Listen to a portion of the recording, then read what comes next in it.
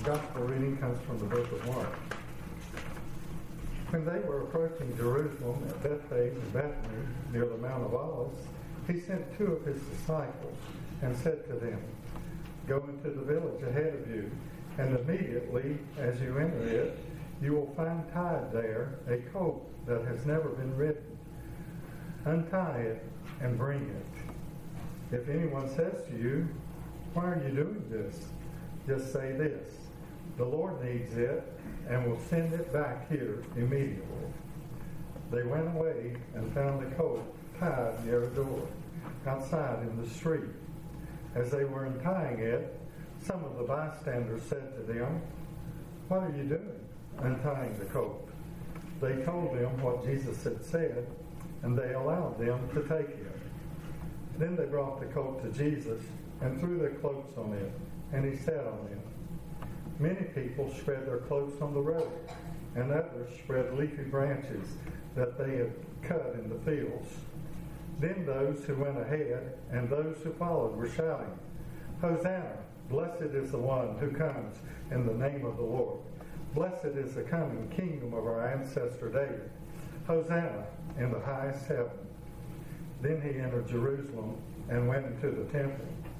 And when he had looked around at everything, as it was already late, he went out to Bethany with the 12. The word of God for the world. Thanks be to God.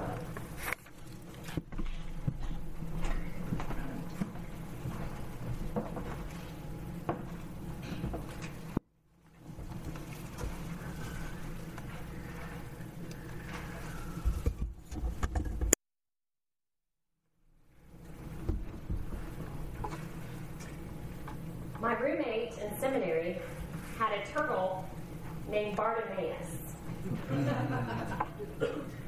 Yeah.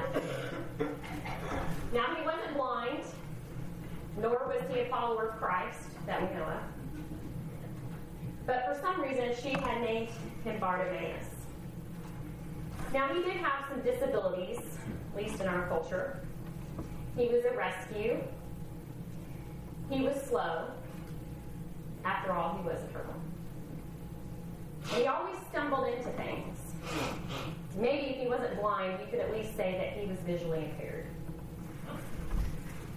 He gave us many laughs, and we have many stories, laughing all the way. And we would continually joke about Bartimaeus, of course, in our seminary days. So I want you to hold on to this vision of Bartimaeus, the turtle, because he's going to come back in our story. But the context of today's gospel also involves Bartimaeus. Remember, interpreting Scripture, it's really important to know the context, what comes before and what comes after. And, of course, we know that in Greek, when its original language, there weren't these subdivided chapters. So getting into this text that Dean just read, you have the story of Bartimaeus. In fact, if you notice, if you look a little bit before the end of chapter 10, apparently Bartimaeus had the power to cause Jesus to stand still as he was crying out to him his true identity. Son of David. Notice that what he does when he comes to Jesus, he throws off his cloak. Sounds familiar from what Dean just read. And after Jesus heals him, he regains his sight, the scripture says, and then he followed him on the way. Something even the disciples were unable to do. I want you to notice that language, on the way, because it comes right before this text. I'm fascinated by that language, that this man who was blind, Bartimaeus, knew the way, the truth, the life, the Hosanna, that which saved him. And unlike the disciples, he is able to follow Jesus. He was able to follow on the way. And we know where the way led to. A cross. Where no other of the disciples could be found. Now, blindness, as you know, was many times used in the gospel writers to ironize and contrast how these physically blind people had such spiritual insight and how dull the disciples were. This just happened in chapter 8 in Mark's gospel as well. Apparently, in Mark's gospel, as we know, the disciples seem to be the last to get it. Even in this text today, no one from the festive throng we find are led all the way to the temple in verse 11. In fact, Charles Campbell, some of you may know him, he's a professor of homiletics at Columbia Theological in Decatur, Georgia. He said this whole Palm Sunday processional was one of the wildest and most politically explosive acts of Jesus' ministry. I would say it was because Jesus is subverting all the way through it. In a way, I think he's making it a caricature of the way that military power would process and ride into Jerusalem. Or I love what Campbell says. He calls it a carnivalesque spirit of street theater. But what Jesus is doing here has radical political implications. And whoever said Jesus wasn't political, well, we have to enter today's story and find out. In fact, the fact that Jesus invites people to worship him down this processional would be treasonous in their culture. The gospel writer includes in this text extreme detail up to the part of Hosanna. So usually we like to talk about the Hosanna part. I want us to look at that detail piece beforehand because it is comical throughout. This is a day to laugh, and we need to laugh because Good Friday's coming. So I hope you will enter into some holy laughter with me today. The first part of Jesus' subversion is that he plans the whole thing down to the minutiae. It wasn't like there just happened to be a cult down the street with people that didn't resist. It's almost like I can see Jesus saying, they're going to get a kick out of this one. I mean, why do we need this specific dialogue of Jesus telling the two disciples, which, by the way, if I were to cast them, I think they would be like Jack Black and Seth Rogen. These two disciples, okay? Jack and Seth. Get the imagery going. Jesus tells them this is the exact location where to find the donkey. And it's never been ridden. And listen to what you should say when people ask, what are you going to do? Take this donkey, it's not yours. If we don't find comedy in this scene, I think we've missed something. Jesus riding an unbroken donkey. And oh, by the way, comedy. This is not just, thank you. This is the day for it. Let me tell you this. I love Mark's little idiosyncrasies. This is not just called a donkey. Did you hear what Dean said when he read it? A colt. A colt is a young, not fully grown donkey. This is a baby donkey that Jesus is riding on. And I love what Campbell says. He gives this great idea that maybe in this processional, Jesus riding on this donkey, this not full-grown donkey, maybe his feet were even touching the ground. So you get the imagery. Okay. So why do these details even matter? Well, let's keep looking. Let's go back to where Jesus is prompting them what to say and who will say what. I love the part again about if someone asks you why you're doing this, essentially tell them, oh, the Lord needs it. We'll bring it right back. I mean, can you imagine if we did that today? You know, I found the keys in the car. I'm going to take it for a spin. The Lord needs it. I'll bring it right back.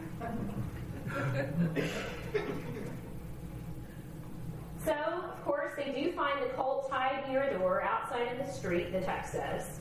And how did they know it was the right donkey? I'm just saying. Was it marked like a good piece of luggage with a pink tie so they could easily identify it? I think it would have been funny if someone had jumped out of the alley of the street and said, "No, not this one. You're looking for the next donkey." And what's even funnier is that when the bystanders indeed asking why they're untying the colt, they actually believe them and let him take it.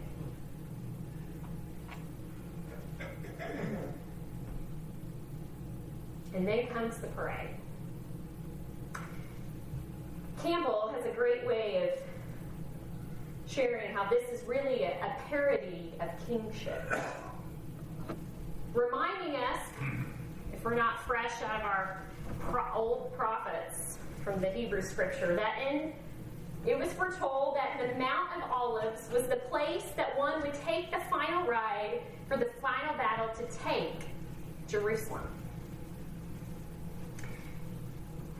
But instead of requesting provisions for a final military entrance and final battle, probably requesting weapons, backup, Jesus asked for one thing: a young donkey.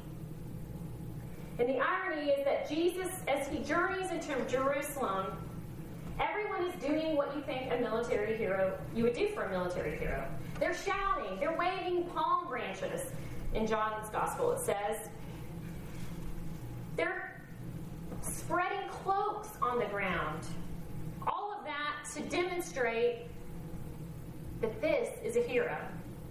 Even, as we've said before, shouting Hosanna, meaning, save us. And apparently, like Bartimaeus, who said it as well, and this throng of people, we're still all calling out, save us. And poor Jesus, he gets to the end of the ticker tape parade, and as Kathleen said at Free For All, he enters the temple, looks around, and almost immediately leaves as if he knows God is not there. It's a very interesting inclusion in Mark's Gospel, verse 11. These religious folks don't get it. And she also said, notice that the crowd, apparently the festival procession, didn't go all the way to the temple. She said, yeah, we're behind you all the way, behind being the operative word. For they never got there. But Jesus' notion of power and authority is that he's not coming in as someone about to take Jerusalem as a military, by military violence, or as a military hero, for that matter. But how does Jesus choose to reign over his kingdom? By heading to a cross, by ultimate humility, vulnerability, and self-sacrifice. Emptying all the way.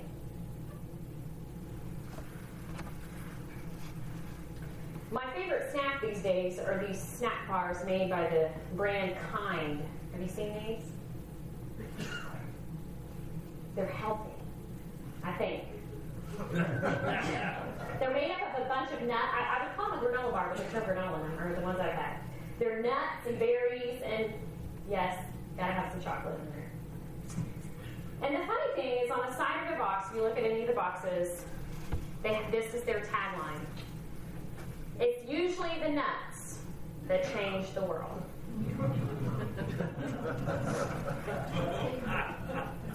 Now, no disrespect to Jesus, but I do think this is exactly how Jesus is subverting all the way. Jesus is laughing all the way. Ha, ha, ha. I have to quote Campbell one more time, where he says, Jesus here takes the role of a jester who enacts in a humorous, disorienting way a totally different understanding of rule, and invites people to see and live in a world in a new way. The event takes on the air of a carnival.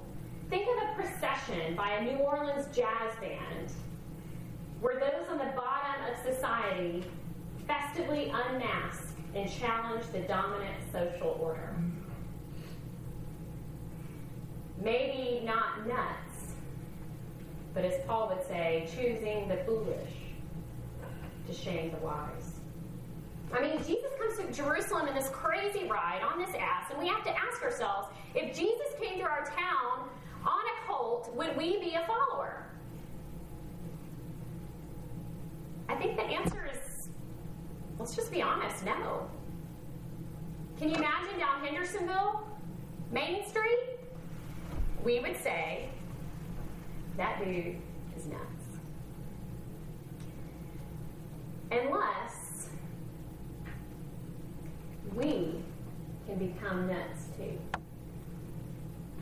Nuts enough to shed off our adult skin that gets us in the way of coming to Jesus again. Whereas Jesus points us to the way to come into the kingdom is like a child. We've got to become adult children. And the heroes in our Palm Sunday hymns, all of them, are the children. They're the ones that get it. Think about it. I'm inviting participation. What divides adults the most? For example, what are the two things you're not supposed to talk about at a dinner party? Politics and religion. Holly even knew. And what are the two things that get the folks in Mark's gospel most entangled? Politics and religion. Unless we point the finger on one political party or the other,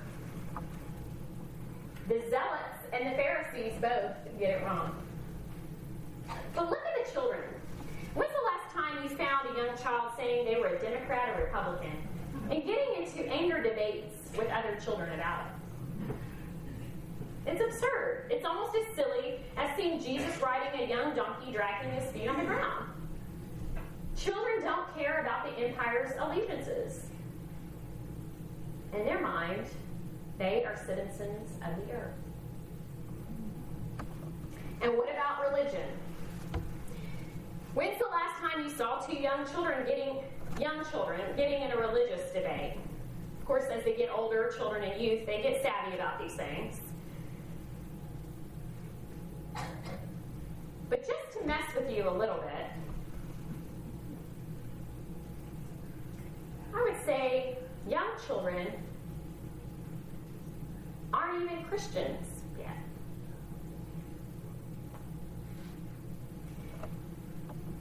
Do they have a religious affiliation?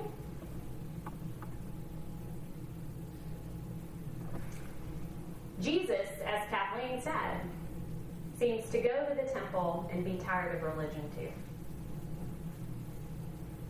He seems to prefer a carnival, because who loves a carnival more than anybody else? Children. Yes, there's something to being an adult and being responsible citizens and having religious convictions. But what happens as we get older is we get attached to the power of these.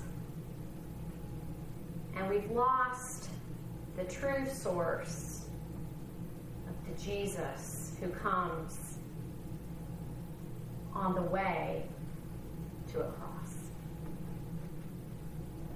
In many ways, this parade is a sad event. If you're one of the buffooned disciples who are still very blind in Mark's gospel. Yes, it is only the blind in his gospel that see. Because they're not afforded the privilege of traditional sight. But Jesus in this gospel identifies with those without privilege. The children. They had seen Jesus heal, and he makes them laugh.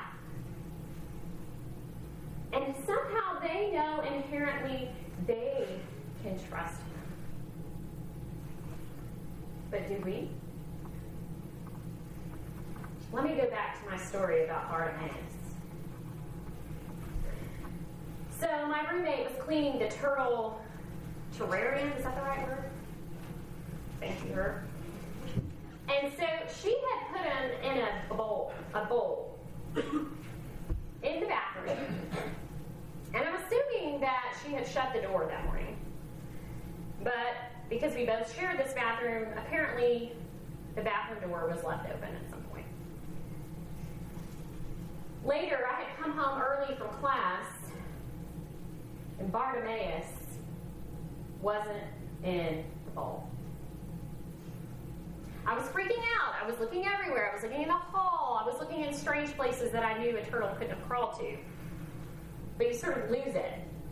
You do become nuts.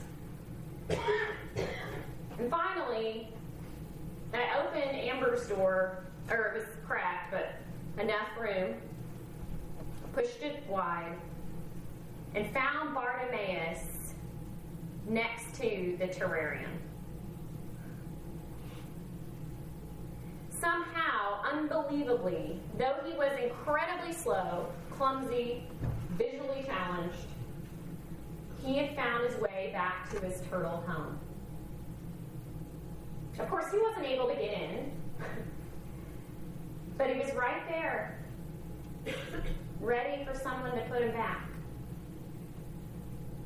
Bartimaeus hadn't been trained or schooled on higher levels of thinking, but somehow he knew how to say Hosanna. He knew what would save him, where his home was. It was like our Bartimaeus in the gospel today. He knew the way, even when the disciples, who are still probably scratching their heads, wondering how Jesus arranged that whole donkey thing, instead of being enfolded by the love and compassion and glory that he was the Son of God, their Savior. Both Bartimaeuses knew, though, what would save them. Do we? Or are we still worshiping our earthly empires, caught up in the kingdoms of this world and the power structures it lives by?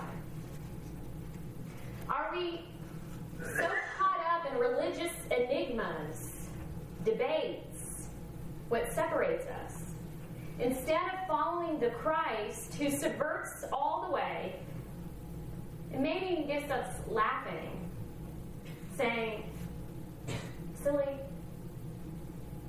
you made this too hard. Those children get it.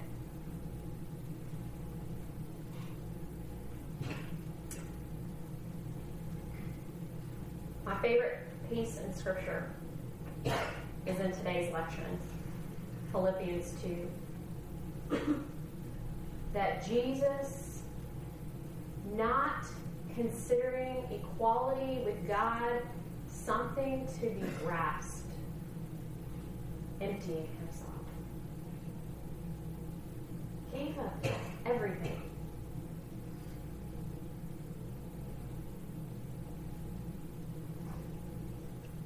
The blind have an advantage.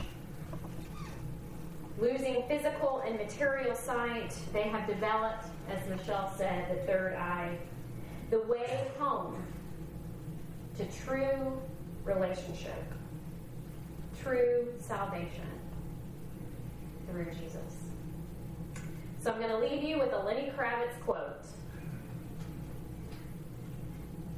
Are you going to go my way?